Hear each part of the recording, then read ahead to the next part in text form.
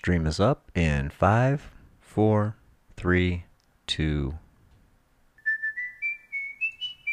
and welcome to O'Malley Live on this, the 19th day of August 2018. And this is going to be an episode of the cycling vlog slash today in history slash O'Malley Live. We're going to do it all in one segment.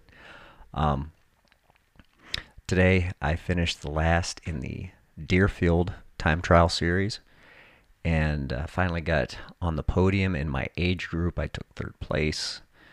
Average speed was 22 miles per hour and some change.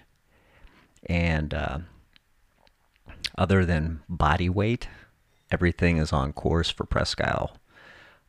That would be September 16th.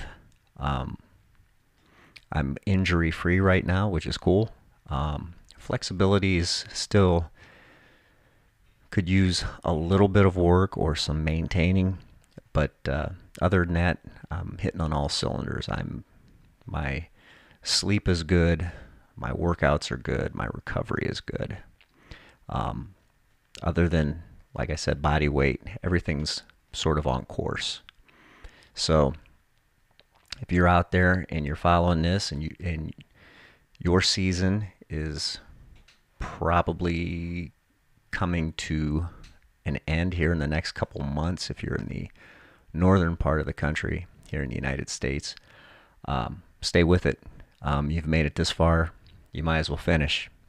There's no sense in stopping now. But with that note, when I go to Presque Isle, I'm going to do, hopefully I can find somebody to come with me to help document some of that.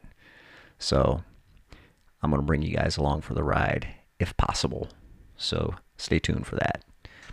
And on this day in 1909, staying with somewhat of a race theme, the Indianapolis Motor Speedway held its first race. Built on 328 acres of farmland 5 miles northwest of Indianapolis, the Speedway was started by local businessmen as a testing facility for Indiana's growing automobile industry. The idea was that occasional races at the track would pit cars from different manufacturers against each other. After seeing what the cars could do, spectators would presumably head down to the local showroom and take a little bit of a closer look at their next purchase. And that's this day in history in 1909. Again, if you like the videos, you give me a thumbs up.